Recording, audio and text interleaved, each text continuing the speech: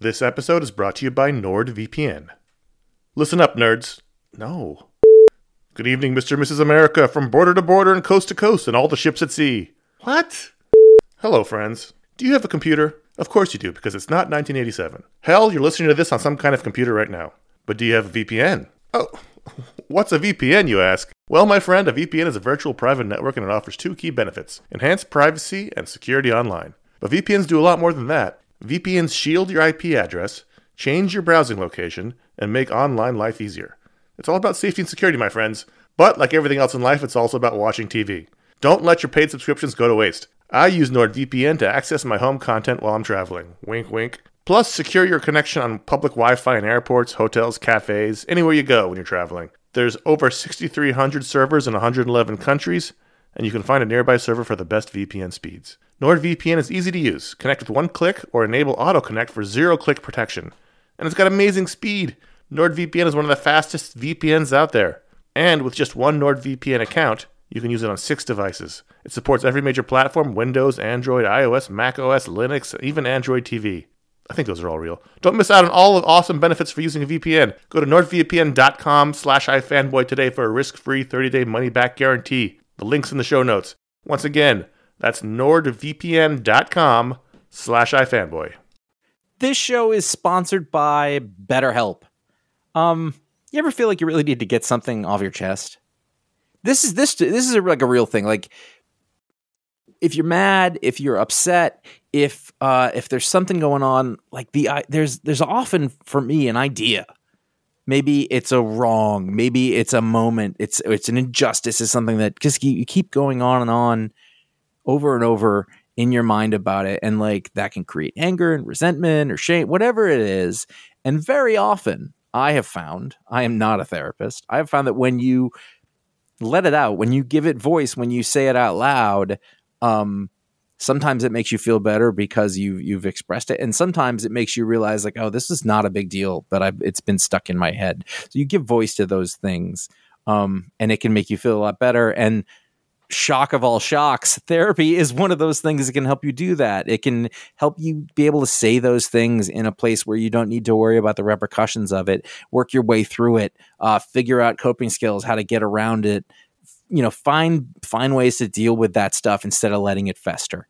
If you are thinking of starting therapy, if anything I said sounds familiar, you're like, oh, maybe my life would be a little better if I could deal with that kind of thing, you should give BetterHelp a try. It's fully online. It is convenient, flexible. It is suited to your schedule. That's the idea. That's what they're going for. You can fill out a brief questionnaire to get matched with a licensed therapist. That's a big deal. You can switch therapists at any time for no additional charge. That personal connection, I believe, to be super important. Again, I'm not a professional. Get it off your chest with BetterHelp. Visit BetterHelp.com/ifanboy today. You get 10% off your first month. That is BetterHelp, HELP.com/ifanboy. This is iFanboy Pick of the Week, number 837, brought to you by iFanboy listeners just like you. I don't have a joke. That's fine. You don't have to have a joke every time. I do. That's a mental problem I have.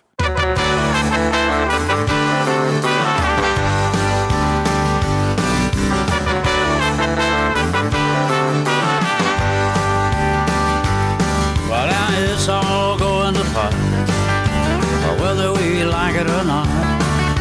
Best I can tell, the world's gone to hell, and we're sure gonna miss it a lot. All of the whiskey in Lynchburg, Tennessee just couldn't hit the spot. I got $100 bill, friend, you keep your pills, cause it's all going to pot. Hello, welcome to iFanboy Pick of the Week, episode 837. I'm Josh Fling. I'm here with my co-host, Connor Kilpatrick. Both Josh and I are on like 3 hours of sleep. The world's falling apart. Let's go. Let's do this. We are iFanboy, and none of this matters. And every week, one of us picks a book that they like the best from their stack of comics, which doesn't matter, and we call that the Pick of the Week, which you guessed is utterly pointless. We talk about that book. We avoid the chasm of desolation. We will talk about other books from life. Whoa. I was trying to think of the line from Hitchhiker's Guide, but I can't remember it now, that Marvin says. We'll talk about the patron pick the patron pick of the week. It is that. We just don't call it that. Right. Because it's every week. We answer listener mail if we have time. There are spoilers about the books. If you haven't read them, then don't listen to this, or do listen to this and don't worry about that because it doesn't matter. It's all meaningless. Connor, given that in mind, that makes it easier to make a pick because of its meaninglessness, correct? I had a really good time reading comics this week. I had like a moderately sized stack of books, and I had, 4 or 5 really good ones. And actually the first 4 books we're going to talk about here, they were all in mental contention for pick of the week. So I had a good week. And it was nice. I think I actually enjoyed the books. I didn't have a lot of books, but the ones that I read, I think I did enjoy. Yeah, it was good. But ultimately, Josh, I'm a man who yearns. I yearn. It's, Okay. Well known about me. I'm a yearner. You're a yearner. And Which is not to be confused with a uriner. well, occasionally. Different thing. Well, right, but not like that's not your thing. Sure. Like you urinate at a normal my level. platform. I wouldn't call you an enthusiast. He's not a uriner. So, the pick of the week was Batman 125, and the last time Batman was pick of the week was also the start of a new Courier team run because I yearn for a good Batman run. So that last pick, that run went off the cliff immediately, and I don't think we even talked about it for the rest of the time on the show. But here we have the new creative team of Chip Zdarsky and Jorge Jimenez on an exercise issue because I guess there'll be a backup story so they can charge you extra. Also written by Chip Zdarsky. We'll get to that in a minute. At least. There are things about this that I didn't necessarily love, but I understand why they're happening. But for the most part, much like the last Batman pick of the week, this felt like a fun, nice, classic resetting of the table of the Batman world.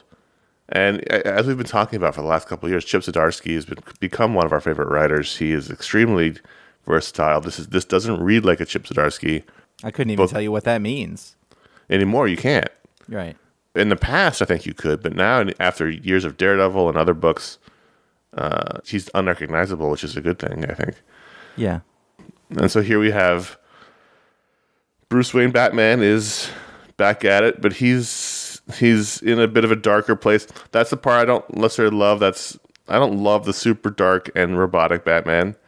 We know that Chip can write other kinds of Batman as he's done in the Right. Batman Urban Legends book, but here he's just not happy. He still has lost his fortune, which is still the dumbest thing that's happening in comics. And so he's basically forgone Bruce, and he's Batman 24/7. And so Tim has shown up and says, "Hey, man, I'm a little concerned. This is not mentally good for you." And so then we resume the Batman and Robin, Bruce and Tim partnership, at least for this moment. I think that they're out to stop the Penguin, who is going to kill everyone in Gotham who has inherited $5 million or more, unless they give that money over to the poor of the city, which is funny because Penguin falls in that category. He was born super rich. Then there's a fight in a gala, and it's just very classic. Clayface shows up, and then 2 things happen that surprised me. One, and we gave you the spoiler warning in the midst of the gala in which Batman is fighting in a half Batman suit, half tuxedo, which I thought was awesome and funny in a Chip Zdarsky way. Tim Drake gets shot in the throat by a goon, and so then Batman has to race to get him to the hospital. And there's a nice little flashback parallel to Jason Todd's death while Batman is panicking in a Batmobile. And then he goes to visit Penguin, who commits suicide in the hospital room while framing Batman. So now everybody thinks that Batman murdered the Penguin as a retaliation. And so I thought this was really strong. The Jorge Jimenez art I've been a big fan of for a while. I think he does really dynamic, really fun.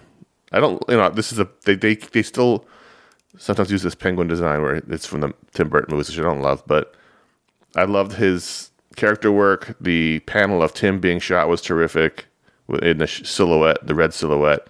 He does great dynamic canted angles. I think he's a terrific artist and works really well for Batman. And I just really like this. I really like this issue. I also like the backup with Selena that Chip wrote with Belen Ortega on art. now that the Penguin is quote unquote dead, his iceberg lounge is up for grabs, and so all these criminals want to take it over. But there's a robot lawyer who has the Penguin's will and won't allow a criminal takeover. He will only allow legal takeover. I thought that was kind of silly Chip. So it was a nice contrast to the two kinds of Chips, which I liked. But it was a very like sort of dark, serious arch kind of Batman, though. Yeah. I actually didn't read this issue because of various reasons, mostly being that I just thought it was another issue of Batman. By the time I found out, it was kind of too late. But I read like the little preview thing in the back of Batman Killing Time. And I was really surprised that it was so... dark isn't the word I'm looking for, but like serious, I guess. Not because it's just Chip Zdarsky, because Daredevil's very serious. But I just thought, oh, that's an interesting choice, because I wouldn't think they would go there now. Because that's common in other stuff right now. Mm-hmm. In Killing Time, for example, Batman's super serious, and in everything else I've read, basically, he's not a fun Batman at the moment. They're either mimicking the movie tone, or they're starting him in point A to get him to point Z, Right. They have to resolve this fucking money situation. It's not fun. Much like Superman's identity being revealed, it brings zero to the table story-wise. It's funny because it works in some instances, or at least for a little while. I mean, like, obviously Spider-Man's thing is he's broke, he's got to have a job, he's whatever. That kind of always works. They took away Oliver Queen's fortune at one point, and I was like, that kind of works for him. But the thing is, it doesn't affect Batman in any way other than he just complains. Like, he still has his cars, he has his gadgets, he has his layers. It's like, well, then what's the point if you're going to strip him of his fortune? Then strip him of his fortune. He shouldn't be able to upkeep all this stuff. He shouldn't still have all this stuff. So really strip him down to just the basics and have him be running around in like a year one suit with the cloth, belt and a couple of batarangs, but he's got to be judicious using them because he only has, one more crate. Like, really dive into that, but they don't. It doesn't change the story one iota. So it's like, well, then what is the point of it? If you're not Can you go back and tell me, like, why doesn't he have his money? The point of it, again, it's like the root of all the DC problems now, is because originally in that Dan DiDio, jump to the future, they were going to have the new Batman, Lucas Fox's son. So they contrived, the Joker stole his fortune, Catwoman stole it back, and Lucas came to Bruce and said, hey, the government's watching you for various reasons, so you can't take the money back because then they'll know you're Batman, so I'm going to hold on to the money for you. And then he just kept it. And so Lucius Fox kept the money. Yeah, so Lucius Fox has Batman's fortune, right? Right. It's like if you got robbed and I robbed the guy back and I just said, Josh, I'm just going to hold on to your money for you, and then I never gave it back. Like, it's stupid. So, and again, if they told new, interesting Batman stories through it, then that'd be one thing, but they don't. They just keep mentioning it, but it doesn't affect him in any way. It's stupid. And then you would think that Batman, very, very rich person, savvy, wouldn't necessarily keep all of his funds under the name of Bruce Wayne. In one bank account. Because for one, that creates a problem. Yeah. Like, hey, where's all this money going? People have to account for that to a certain extent. He'd have other accounts, and he has the Batman making account, money upon money. Yeah, and he has the account called Not Money for Batman. It's just stupid, and it's been going on for a long time. Future State didn't happen, but they keep these remnants that are kneecapping. Anyway, the point is this: that little aspect is dumb. I liked this story a lot. I'm hopeful and excited that this actually takes off into a fun place. Chip is a great writer. We've seen him write great Batman stories, so I'm looking forward to this and seeing where this goes. He's good at putting the characters into difficult corners. Yes. And watching what they do, which is, if you can have that illusion of progress with Batman, then you're doing something right. So hopefully that's where he gets to. And I don't believe the Penguin's, permanently dead. So there's all that. So what about Tim Drake? Well, he's not dead. He just got shot in the throat. Right. It nicked an artery, but he got him to the hospital. We just didn't see the outcome of him getting him to the hospital. That takes him off the board, though. I did like the cover a lot, where it's a shot of Batman, like a medium shot, waist up, but Tim is tiny in the foreground, and he's jumping, and he is Batman's logo on his chest. I like that a lot. I'm excited. Is he Robin now? Who is he? He is Robin. Red Robin? He's Robin. Okay. In other books, they're like, you got to get your identity. But here he's Robin. And Bruce is like, Tim's a great Robin. He's a good soldier. He's been able to figure out how to have a life and be the soldier. That was sort of the monologue he had when Tim showed up. Like, he really likes and respects Tim. It's interesting to see that this is the Batman Tim story, which is very much like the millennial ideal of Batman. So it's interesting. I'm hoping he sticks around. I'm hoping he's just a flesh wound. Let's talk about Batman Killing Time, issue 5 of 6. This was almost the pick because of the ending, which I feel like an idiot didn't see coming until the page before the reveal. I was like, oh shit, are we doing? And then we turned the page and I was like, we are. And it was such a Tom King thing, such a very, very Tom King thing to reveal the mastermind behind this whole thing is one of Batman's silly villains. That does make perfect sense. I hadn't put it together exactly like that. And I will be honest, I saw that character and I was like, who's this again? It's a Clock King? Well, Tom is always talking and joking about the lower tier guys, right? He did the whole Condiment Man thing. And, he had that whole arc about, in the Batman series, what was it? It was Kite Man. Kite Man. So to have Clock King be the mastermind here makes sense. And also, the whole conceit of this book has been, the narration has been very specifically time to time in a way that has split the audience. I like it. Some people hate it, but now it makes sense. Before it felt like just like a Washburn affectation, but now it's a guy who, knows time to the nth degree. So of course all this stuff is timed exactly to the minute. And I really liked also the parallel structure of the stuff in the past. Like for the first time, the stuff that happening in ancient Rome makes sense. Right. I thought so. It all sort of came together in this issue, which I really liked a lot. I think it's interesting that the tone of the book is so heavy, and there's no jokes. There's not, it's really straightforward arch comic booking, and then the final reveal is a ridiculous villain. Right. Oh, you've deflated all of this stuff, and not in that way, But and he's going to play it straight. This isn't, he'll be a threat. There's a reason these people are supervillains to a certain extent, but it really was a plotting tour de force. And I went back a few times because I was like, wait a minute, is this happening before or concurrently or, but it worked. It worked really well. I like this series sort of despite myself. Like, if this wasn't so well constructed, I wouldn't be all that interested, but I am. And I've definitely stuck with it. Should we address the elephant? Yeah, so this is the second time that Tom King has killed us off in a comic book. he killed us off in the War of Jokes and Riddles. We were all killed by the Joker. We were amongst the many heads and names that were shown as being victims of the Joker's massacre. So on page 4, it says Jay Wood fires a flamethrower indiscriminately, and I was like, huh. And then I was he killed David Price there. Right, I know, and I was like, I'm going to show up in a second here. And I did, and he spelt my name and your name incorrectly on purpose, I'm pretty sure. And also, we got an ignominious death. Yeah, so the beginning of this issue, and we don't know why this is happening, but a whole bunch of Gotham supervillains, hired goons, are killing each other in Moldoff Park, right? There's a giant riot or battle happening in the park, and you see Joker goons and Penguin goons and Mr. Zaz goons. So I didn't even think Mr. Zaz had goons. You and I and Ron, whose names are spelled correctly, which is interesting, were Mr. Freeze goons. And by the way, all of this tracks. Uh-huh.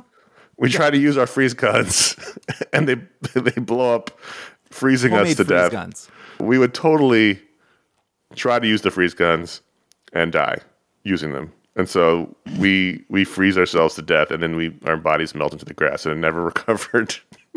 I say, we got the best death. Yeah. Out of all these, ours is silly, and I like the silly. And you see us in Frozen Demise in the panel, flailing, and our bodies are not recovered. And then later on, when we go backwards to the meeting of the goons, you see a dude wearing on page 10, Josh, you see a dude in the bottom left corner wearing sort of a Mr. Freeze getup. And he's got kind of a blonde mustache, so I'm assuming that's you. Okay, let's go. who's going to die, later on. But it was a good death. It was a fun death. I'll take. Yeah, I mean, like we thought we could make a freeze gun. We weren't good at it. We didn't test it. We all went down and disappeared. The way we're positioned, were we shooting at each other because we're all facing each other like a Mexican standoff? That would make sense. Well, I think we're being blown backwards, actually. Like one of us he's going, no, you got to hit that button. You got to charge it with the nitrogen. Yeah. One of us is hitting it, like shaking it and hitting the gun. Like, why is this working? It's a good moment. Oh, are we self-aggrandizing yet? Is that... Well, listen, it's not often we get killed in such an awesome way in a comic. Last time it was sort of some horrible Joker death. This is funnier. Yeah, it's true. But I will say this is becoming a pattern. Well, I mean, we do this for something. If it's so we can have this moment that we do this every week for our entire lives, then let's enjoy it. Let's not play cool. So another book that I really loved and I thought about making the pick was That Texas Blood 15, which is a book we talk about a lot. It's honestly one of my favorite comics. There's nothing like it. Exactly. And we used to do our top 5 books when we do the barbecue shows in the summertime, which we don't do anymore. But I don't know that this wouldn't be in the contention to put in that top 5 list right now, especially right now. This particular arc has been really well done. This is the creepy serial killer arc that's set in the past. Our main sheriff character is a young man having just become sheriff. I don't remember what year this was, but it doesn't really matter. But it's been like the first arc was sort of now, and then we went way back, and then this is a little after that, so 90s maybe here. He's got bitchin' hair and a mustache, so it could be. Yeah, totally.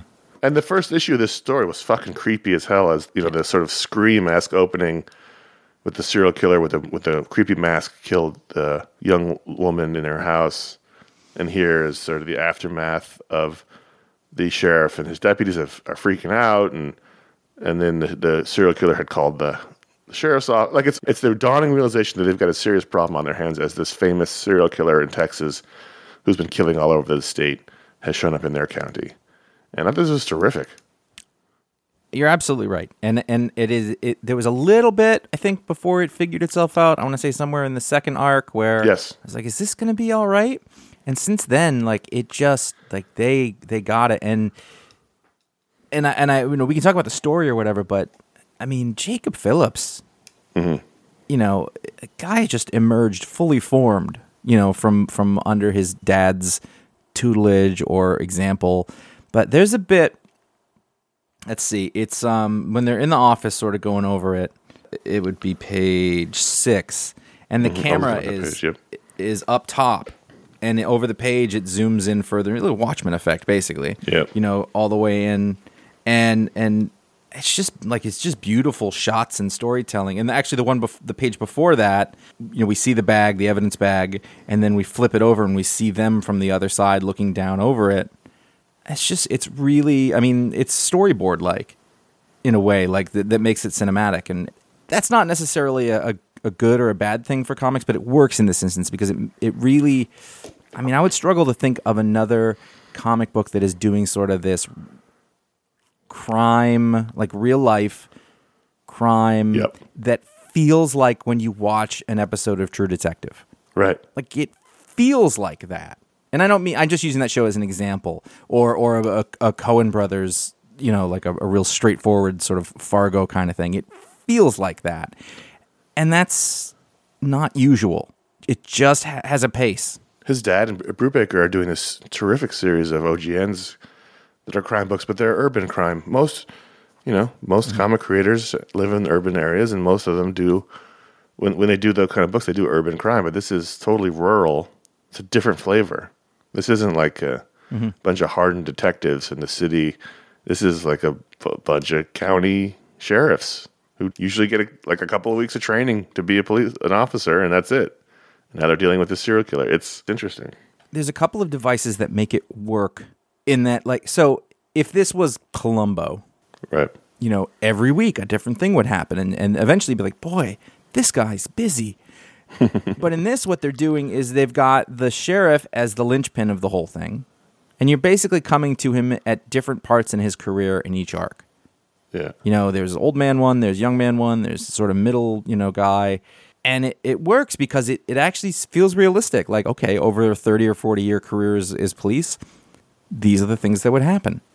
You know, Right. It isn't just like, oh no, the phone's ringing again. It's kind of, it's elegant in a way, how it's sort of paced and structured. It's the highlights, which I say not ironically, but it's, most of the time he says it. He's like dealing with like somebody parked in front of the place he's not supposed to park, or some other small town issue. And these are the cases that were different. The acting in this is spectacular. Yeah, I mean, you just watch. You could not quite, but you can tell what's going on in the scene without the word balloons. You can tell what flavor the interactions are. And then if I have one more, there's a blizzard going on at the time this is happening, which is sort of the other element of impending doom. And at one point they are inside and he has to go somewhere, and you cut to them driving the police jeep along the sort of Texas plains, and it's snowing, and I was like, boy, that really looks good. Like it looks cold and snowy, like it's a blizzard. And, it's just so well done for guys who are not, haven't been in the game that long. And I like that. on page 24. The sheriff just has terrible mic awareness when he's on the radio show. I mean, I don't blame him. He's a sheriff. Well, that's the thing. Like He's got his hand around the microphone. Oh God! Like, think of all the poor listeners. Yeah, buddy. Oh, buddy. To be fair, the DJ guy swings the mic over to him. Right. I mean, like he's talking to the wrong side of it, which is fine. But then in the second to last panel, he's got his hand wrapped around that's mic, and that is just that's unforgivable. This is great. This has been really great. I know at first we weren't quite sure, and I think they were still figuring it out. And Chris Condon, who is a writer from New Jersey, I don't think had quite gotten the dialect, or at least made it feel authentic. Mm-hmm. But I think they've all figured it out at this point, and it's very good. But I remember because we were like, it's almost there, and it's impressive because of that. Yes. If he can work it out, and then they work it out, and you're like, oh, you did it! Like that's every time I see it on the list, I'm like, yes, yeah. Last issue of The Amazing Spider-Man 898 was pick of the week, and I was like, this could be it again. This is a great arc. And kind of like Batman, they've been using this introductory arc of the new creative team of Zeb Wells and John Romita Jr., and we have two legacy artists in a row here. Sort of reset the Spider-Man table.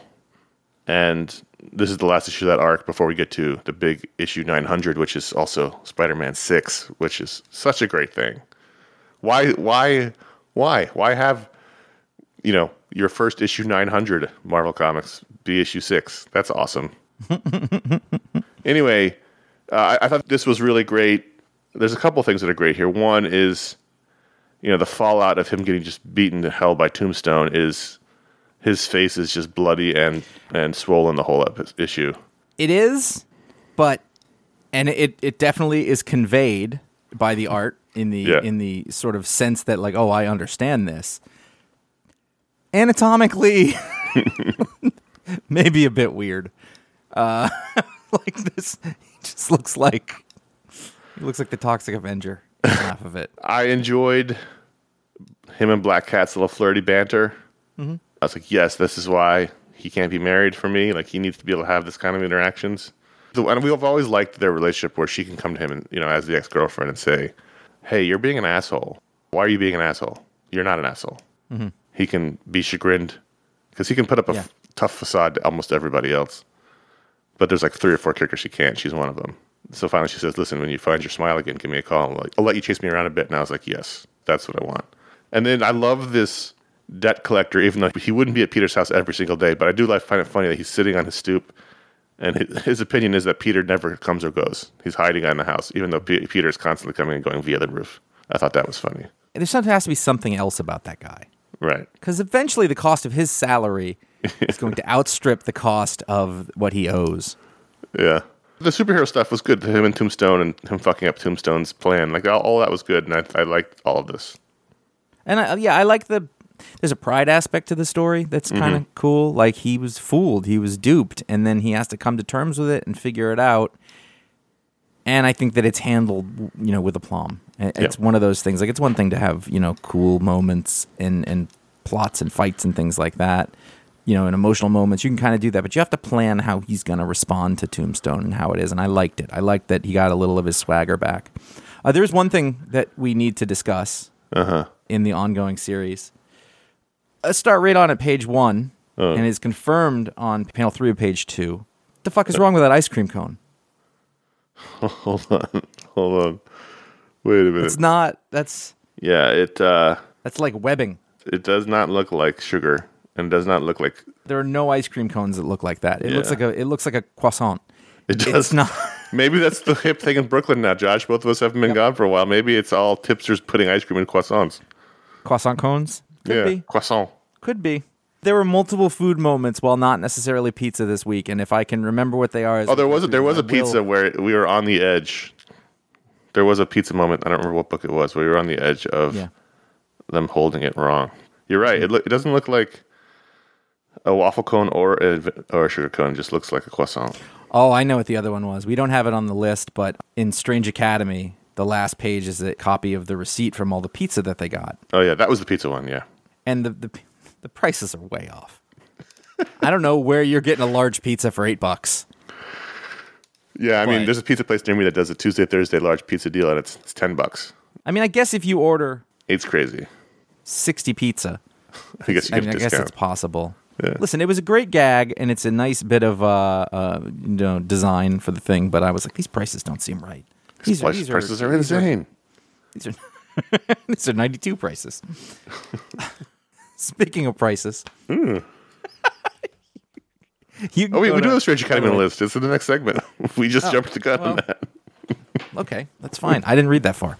That's okay. It's a surprise. It's like a reveal for you. If you like this kind of show organization and this sort of tight adherence to a broadcast standard that we here at iFanboy uphold and treasure and cherish. And excellence, really. Excellence. Excellence. That's what we're about. Yeah.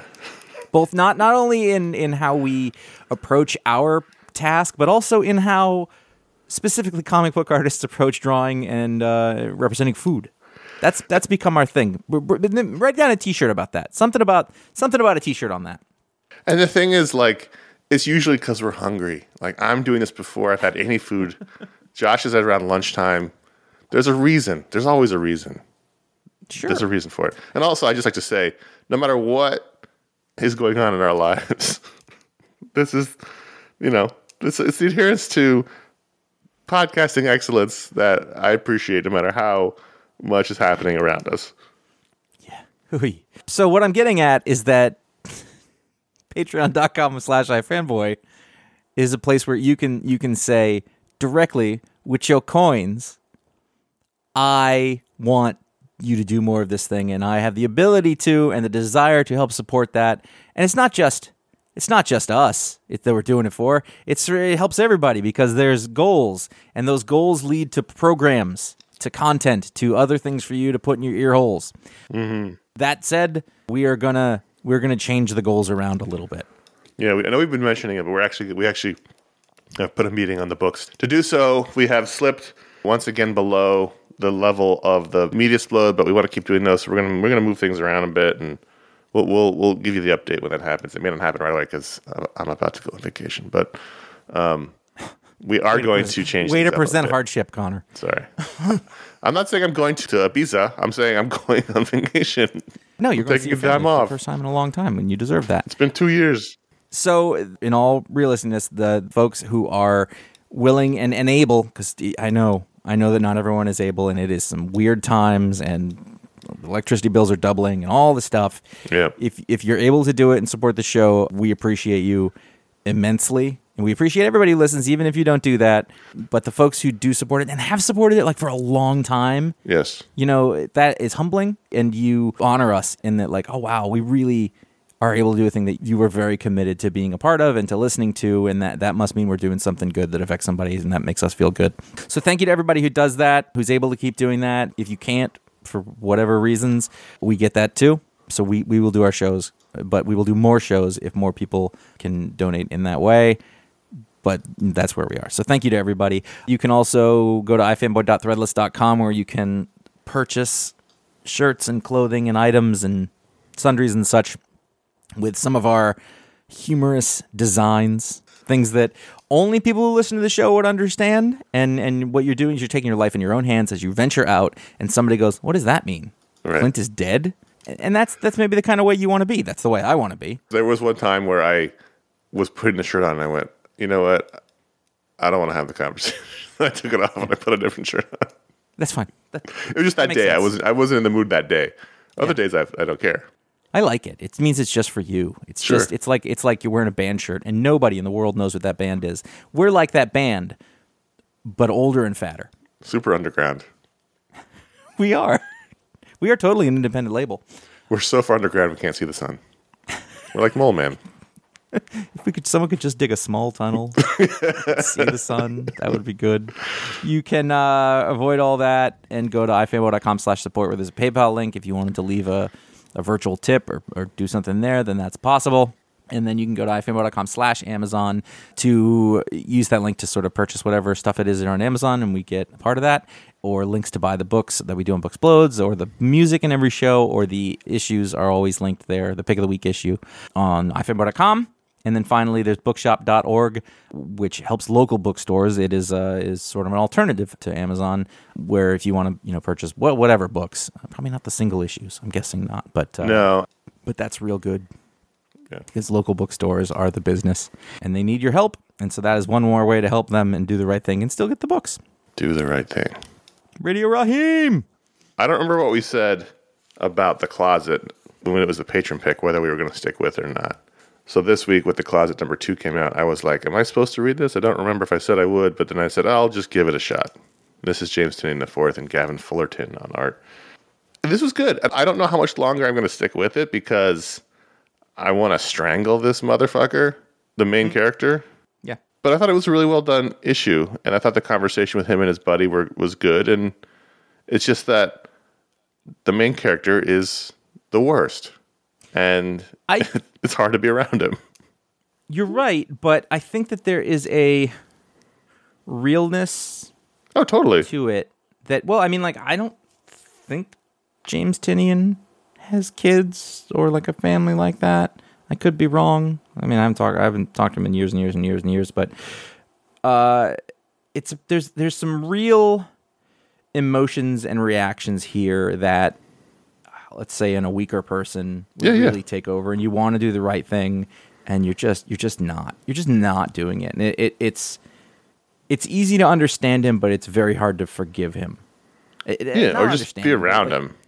Yeah, no, and I think that the actual depiction of the friend who's like, "What the fuck happened to you?" and he's not letting him off the hook, was really refreshing. I mean, it's like, I like that guy a lot. Yeah, I did too. Despite his ponytail. Yeah. That said, the closet part, Yeah. the monster under the bed, the alien, whatever, like, I don't care. I don't care, although I will say, so while, it's the son and the dad from the first issue, the dad's a fuck up. The son has got a monster in the closet problem. They're driving across country to Portland. They're all going to Portland. Mm-hmm. Does this take place 10 years ago? Because I don't know that you can afford Portland anymore. They go to Portland, so they stop at the dad's buddy's house, and the kid's still afraid of the monster in the closet. So he's like, "Don't worry about it. We're in this guy's house. The closet's back east. The monster's gone, but the monster's not gone." I thought there was a really visceral scene here where the monster appears, and the kid, throws this toy at it and runs to his dad, but the dad's outside at the fire pit with his buddy, and so the kid, much like Rick Moranis in Ghostbusters, at the window of Tavern on the Green is there banging on the sliding door for help, but no words come out. And we've all had that dream, where you can't talk. It is a really well drawn sequence. I will give you that. Like, when I say I don't care about it, I mean, like, I feel like there's a great human drama here. Yeah. Period. And maybe it's a metaphor or whatever, but I don't think it's necessary. But you're right that sequence is spectacular and scary. Somebody let me in. Maybe I got a milk bone. Anyway, the dad's awful. Yes. In a really well done way. Like, the guy's calling him out for all his foibles, and I guess he cheated on his wife. And he's like, "Yeah, I know, I feel terrible, and we've gone through therapy, and we're in a better place, and yada, yada, yada." On the other hand, it was great to have the girl want me? And the guy was like, okay, this conversation's over. He's got no time for this bullshit anymore. This dude has the setup.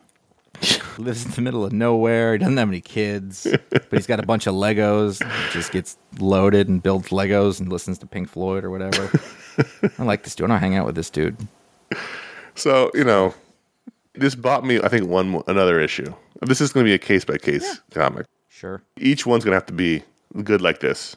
The more we delve into the monster, the less I'm going to care about it. But, hey, look, Strange Academy. That's where we're at now with the I only had one note about it. I already went past it. This is the final issue, although not the last issue, because in the Mighty Marvel manner, it's going to be rebooted at the #1 after the summertime. So I'm fine with that. Whatever. Yeah, business. I like the book. I'm happy it's not going away.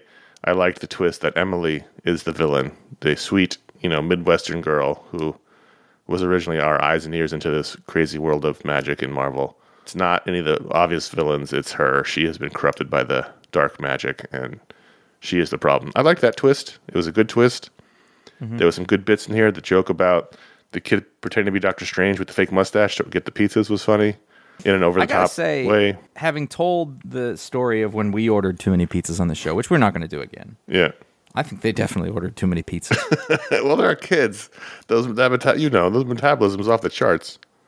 I know, but that's a lot. There's like 60 pizzas. Also, They don't fit in that smart car. And B, that's New York City pizza. This takes place now. No one's selling them an $8 pizza. Yeah, I'm looking at the receipt, and the meat lovers pizza is $10. Well, the base price is $8. We know. Yeah, that. the large cheese is $8. They're charging $2 for all the meats. No way. Number 3, no self-respecting New York place is selling a Hawaiian pizza. What else we got here? Well, tangentially, outside of the Sanctum Sanctorum, the pizza guy pulls up. He's in a full uniform. He's in a little smart car that is bedecked out with graphics and a big pizza slice on top. I've never seen that in my life in New York City. That is a thing that happens somewhere else, but that does not happen in the city. That car would get destroyed. That car would not make it a day. People would pick that car up and throw it in the river. Literally. Also, why did they order 10 large anchovies pizzas? I did enjoy the joke about the barbecue chicken pizza where it says, please add Screams of the Tormented. And the note was, we had the delivery driver scream at the pizza. It was cathartic. Thank you. It was good. It's a good gag. It's a good book. This is a funny book. It's great. And it's got good action. And Humberto Ramos is terrific. Good long-form plotting. It's a delight and a joy. It's a thing that Scotty Young can be really proud of in terms of creating. And that consistency on art is the whole deal right there, I think. Yeah. As I was reading, I thought, this doesn't feel like a final issue. No. And then it got to the end and said, we're coming back after the summer with a new #1. So of course you are. Of course you are. Speaking of endings, this was the last hurrah for Conan the Barbarian at Marvel. King Conan #6 as the license switches to another company. I already forgot which one it is. Marvel no longer has a license. I think they're still negotiating to keep him in Savage Avengers, but this is the last of the solo books. It's been a long time, long run. I gotta say, if Mahmoud Asrar isn't drawing Conan, I don't know if I care about Conan.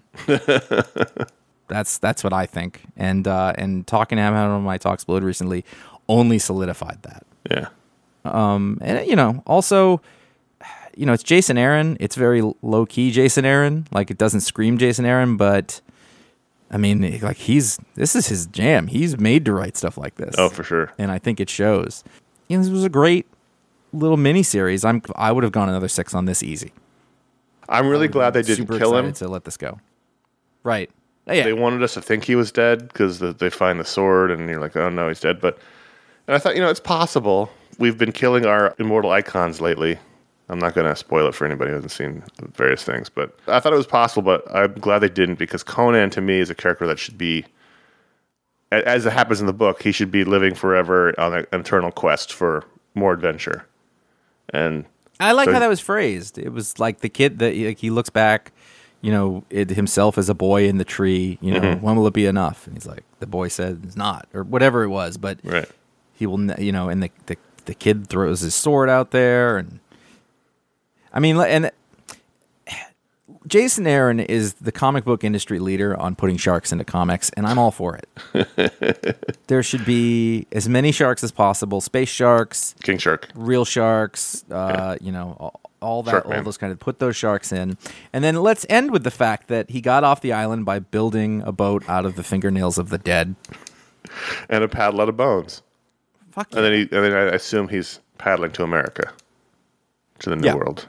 This was a good run. He's been the rights have been in Marvel for a long time. They had a lot of great series. There were great series at other companies, but this was a good run at Marvel. I mean, the liked it. main book wasn't tainted at any point by having Marvel people in it.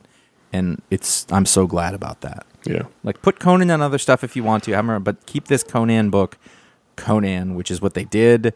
And, when I had Asrar in the show, he said, like, his guy was John Buscema.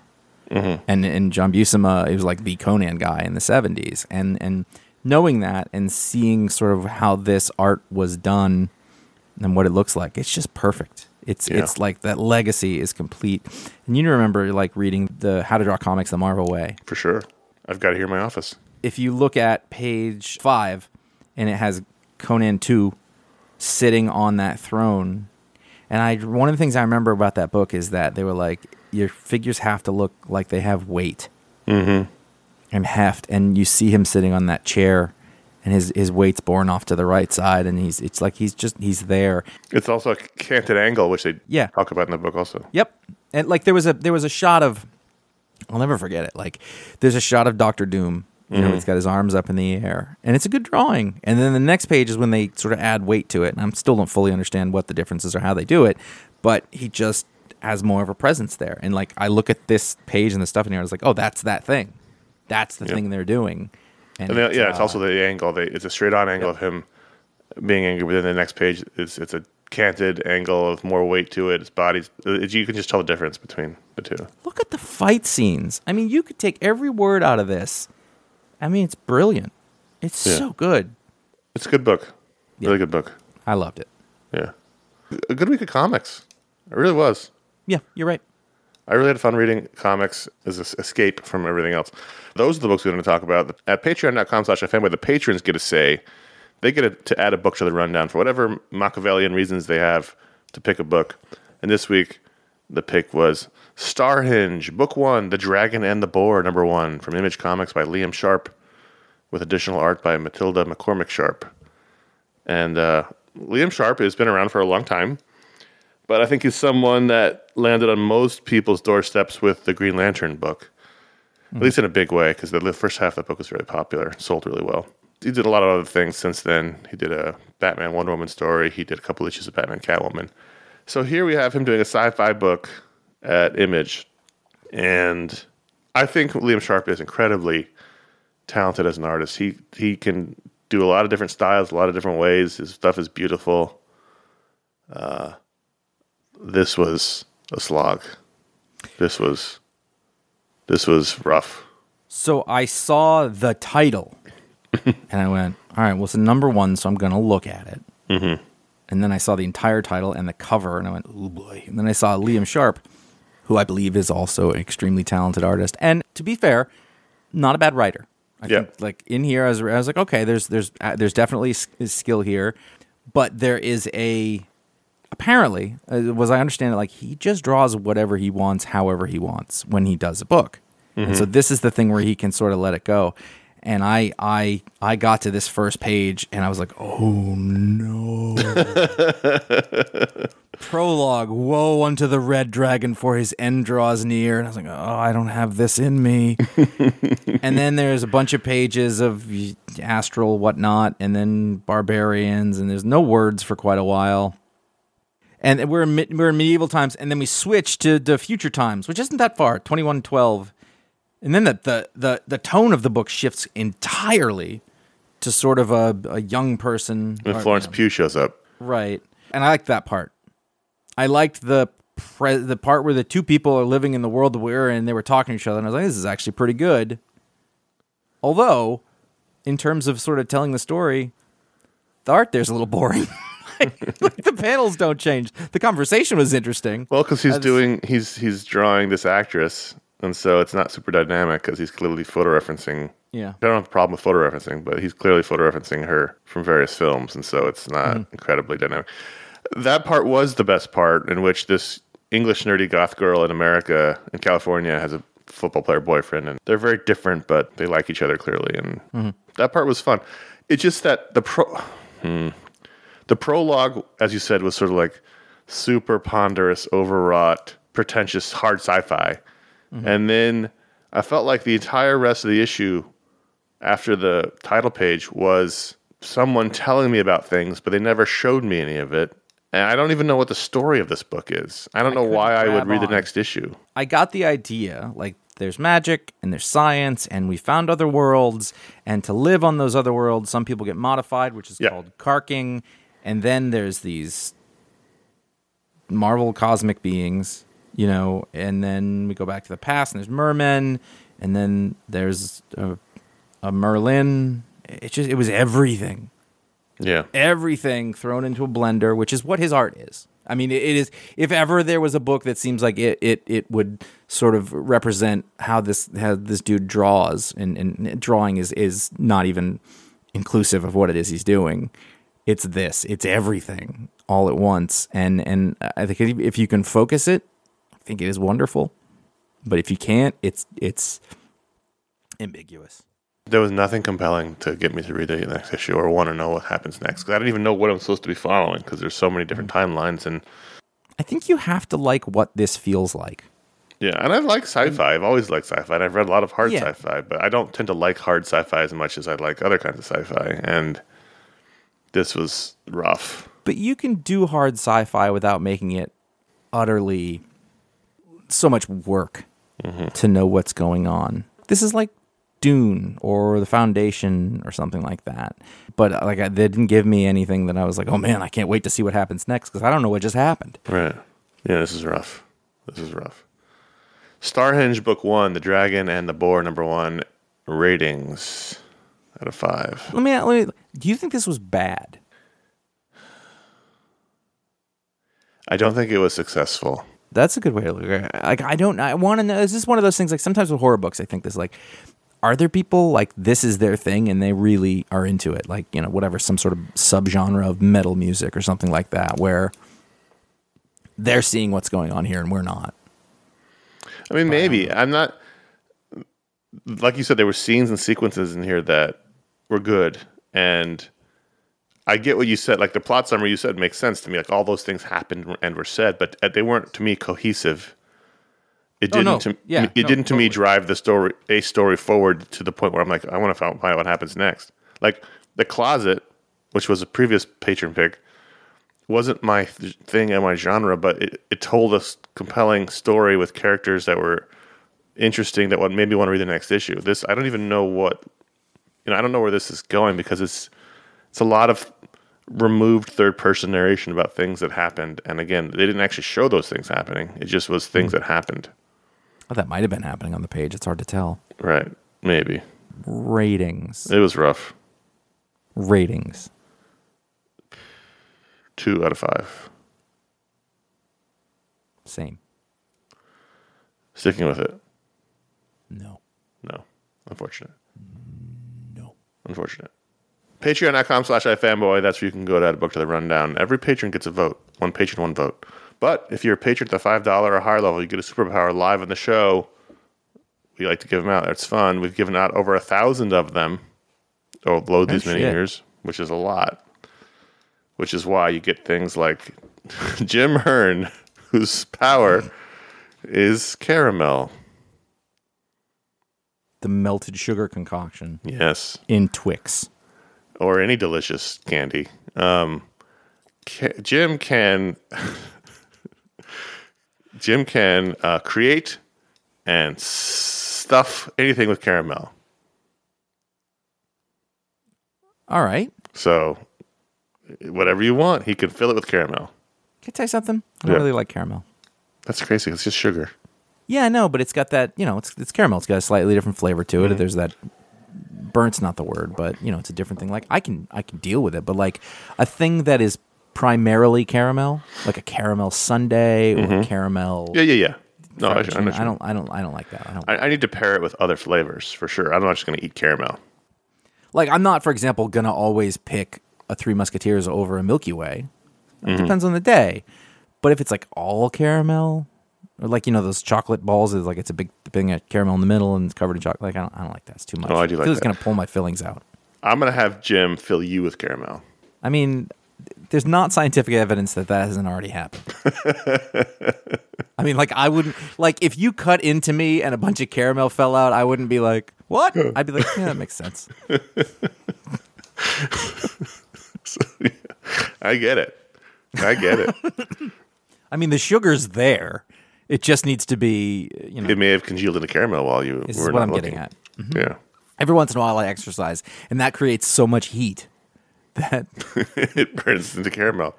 Doctor, Everyone's I don't like, know why how does to it smell say so this. good in this gym? It's like the caramel guy's back.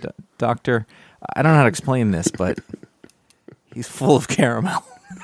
We need to get him into surgery right now. We got a bunch of Sundays. We got to drain him full of caramel. The instruments are all sticky. They can't, like, oh no, what are we going to do? Nick Maynard removes impurities. He will take care of impurities and things. He can make clean water. He can clean out your small engines to work in your yard. He cleans the shower like a son of a bitch. He's like a human filter. Yeah. He pulls out impurities. What about He's a human air? filter? Yeah, there's impurities in air. He takes that stuff away too. But nothing you don't want to be removed. And is there like a what's the area of effect here? Like, can Nick clean the air in a room, in a neighborhood? I want to go ahead and think of it like a Marvel psychic. Like they can do a lot if they really concentrate on it. Right. You know what I'm saying? Right. Like if Jean Grey wants to, she can psychicize the whole world. Sure. But it's She'll gonna get a she's little gonna bit have of to blood take coming a out of her nap. nose, though. Exactly. Yeah. So that's how this works for Nick. So if Nick really wanted depends on what he to wants to purify do. all the air, he'd get a little nosebleed and a headache, It could be. I mean, it could be like that. Could be too much. and he might go evil from the It's exertion. absolutely possible which is the question: can he impurify? Ooh. I don't know.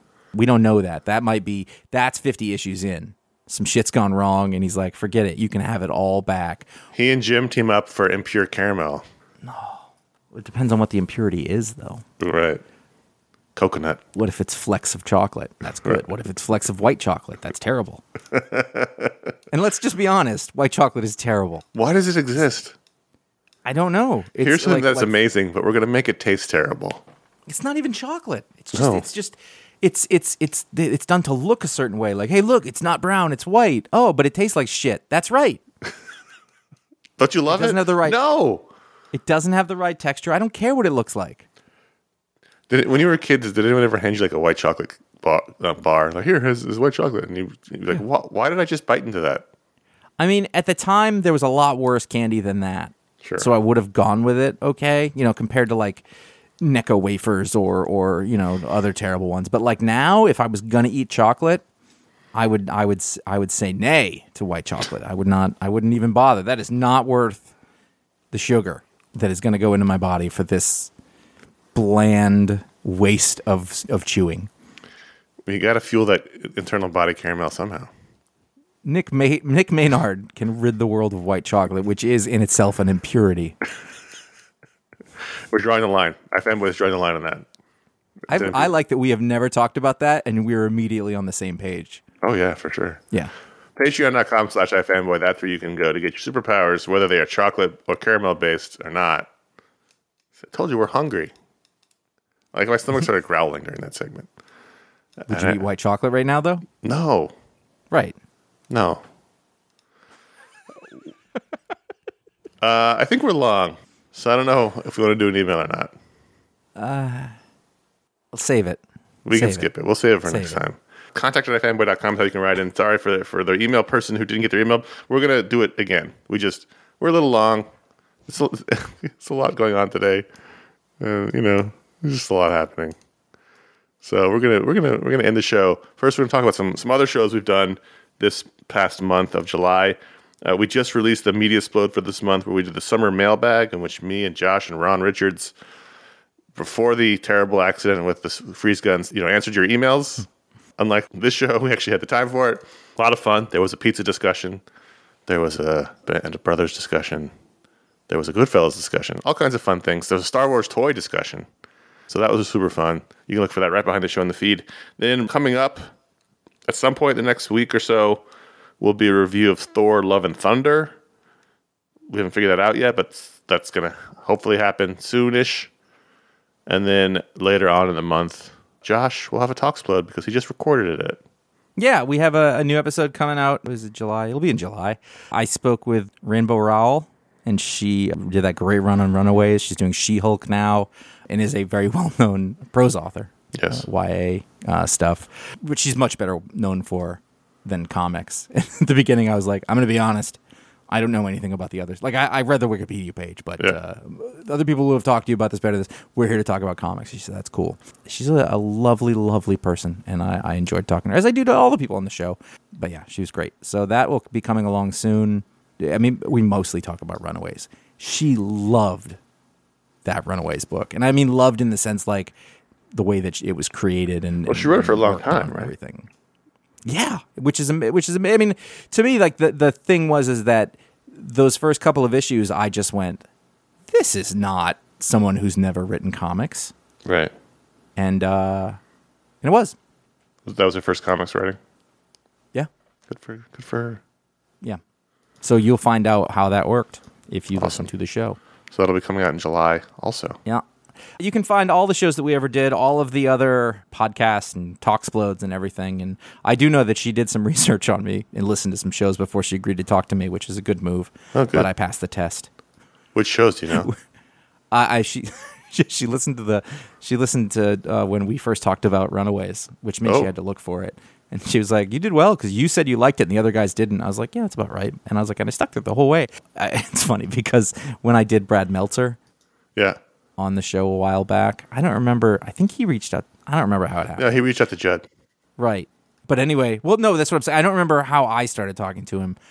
But he said at the end of the show, he goes, that was good. I reached out to some people. I reached out to Judd and Chris to make sure you weren't a douchebag. And you weren't. And I was like, thank you. To be fair, I don't think I read that comic, the Runaways book. You didn't. Maybe it was somebody You didn't else. like the first issue or so. You and Ron were still on the show at that time. I don't think I read it, though. I think maybe Ron did. Oh, it was great. I mean, it was great. I don't like when they listen. I told her that too. I said, I hate when the people who make the comics listen to it. And like somebody like Tom King has said, I can't listen anymore. Right. Which is the correct response. Yeah. So we can all coexist together. That's how. Spitefully murder us twice. Exactly. We've been pretty nice. But, heroes in crisis. Yeah. We've been honest. Individually, we're over at Instagram. I'll come around. Instagram at CS Kilpatrick and Jay Flanagan, but you can find out what the pick of the week is before the show comes out by following @iFanboy on Twitter and @iFanboy Comics on Instagram. You can subscribe to our YouTube page at youtube.com/iFan. I'm going to start pronouncing it a little more Britishly to keep up to date with our old video show re-uploads. The full-length shows are all uploaded. We're down to two more weeks. Sorry. I didn't update that. This coming week's our final week. One more week of minis. This is it. So this past, you can be excited about whatever these last ones are. We really probably saved up, and you'll get like two things that are completely irrelevant. But this past week, you got new comics preview from October 1st, 2008.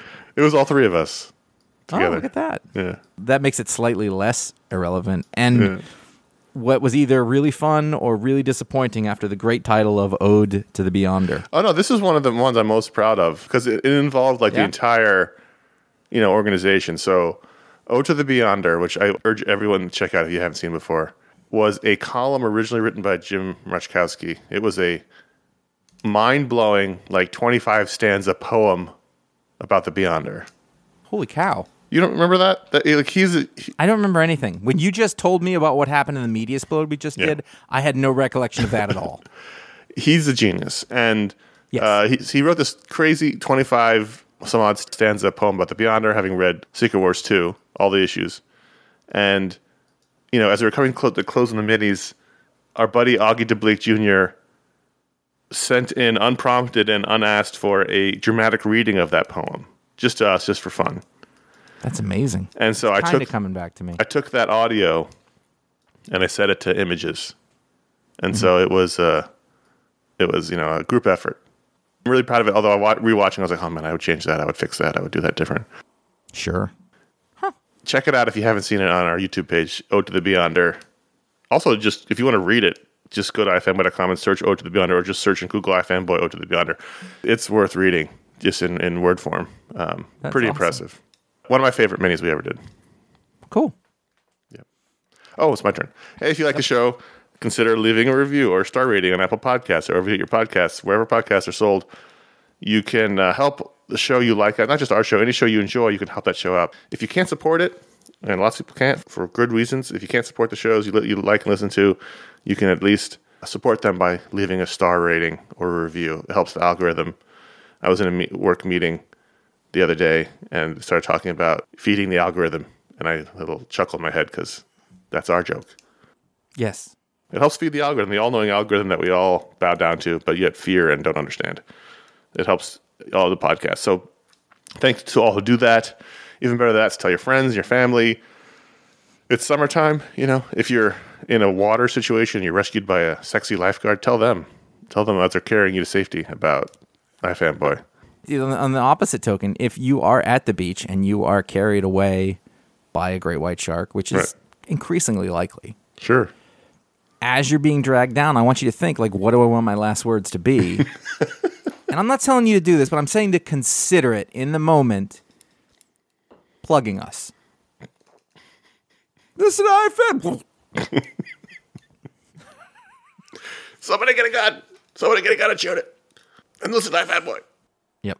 So yeah, if it's a situation where, there's a killer on the loose, and it's 25 feet, and everyone's trying to blow it up while you're getting in your boat with your dynamite, have a conversation about podcasts. I can respect that. I feel like you're talking about a fictional situation from a movie that I love a lot. Uh-huh. But let's be honest that what's happening now are real shark attacks by record large sharks in places where we have been. I know. It's a real threat. It's a present danger. And it's better than walking around and reading the news. And that's why I don't get in the water, Josh, because I don't need an ironic death. I don't need a death that makes people laugh. We are setting ourselves up for that. Yeah. No. You know what? Actually, I think I would prefer that. I think I'm all right. Not embarrassing, but a level of irony I think would be pretty great. Those guys are really obsessed with Jaws, and that one guy got killed by a great white shark. I don't need that. I mean, that's fitting. I like that. I think that's poetic. But yeah, I realized actually the other day, I was like, I don't consider myself to have phobias or whatever, and I realized no, I hate the ocean. I don't like the ocean. I don't like being in the ocean. Mm-hmm. I've been to a couple of really beautiful places where I spent some time in the ocean, in like Turks and Caicos and in Hawaii on my vacation, and it was amazing. But at one point, I swam out and I realized I was I couldn't see beneath me, and I flipped out and I came back in, and I don't like the ocean, and it's all that fear of that the unknown thing underneath there, the shark, the whatever.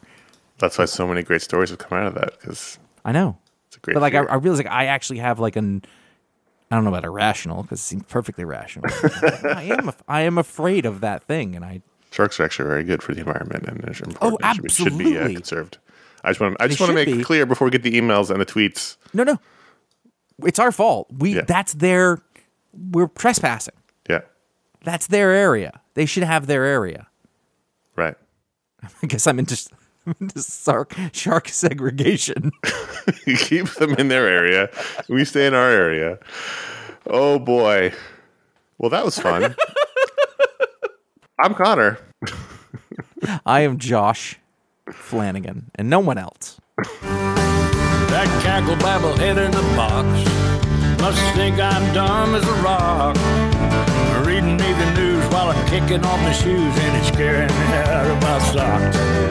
That red-headed stranger I'm not, but buddy, let me tell you what. If you ask old Will to say, here's the deal, friends, it's all going to pot. Well, it's all going to pot, whether we like it or not. Best I can tell, the world's gone to hell, and we're all gonna miss it a lot. I'm talking about working for a living. I'm talking about sharking. Well, I'm not talking about hooking some poor dogfish or sand shark. I'm talking about finding a great white.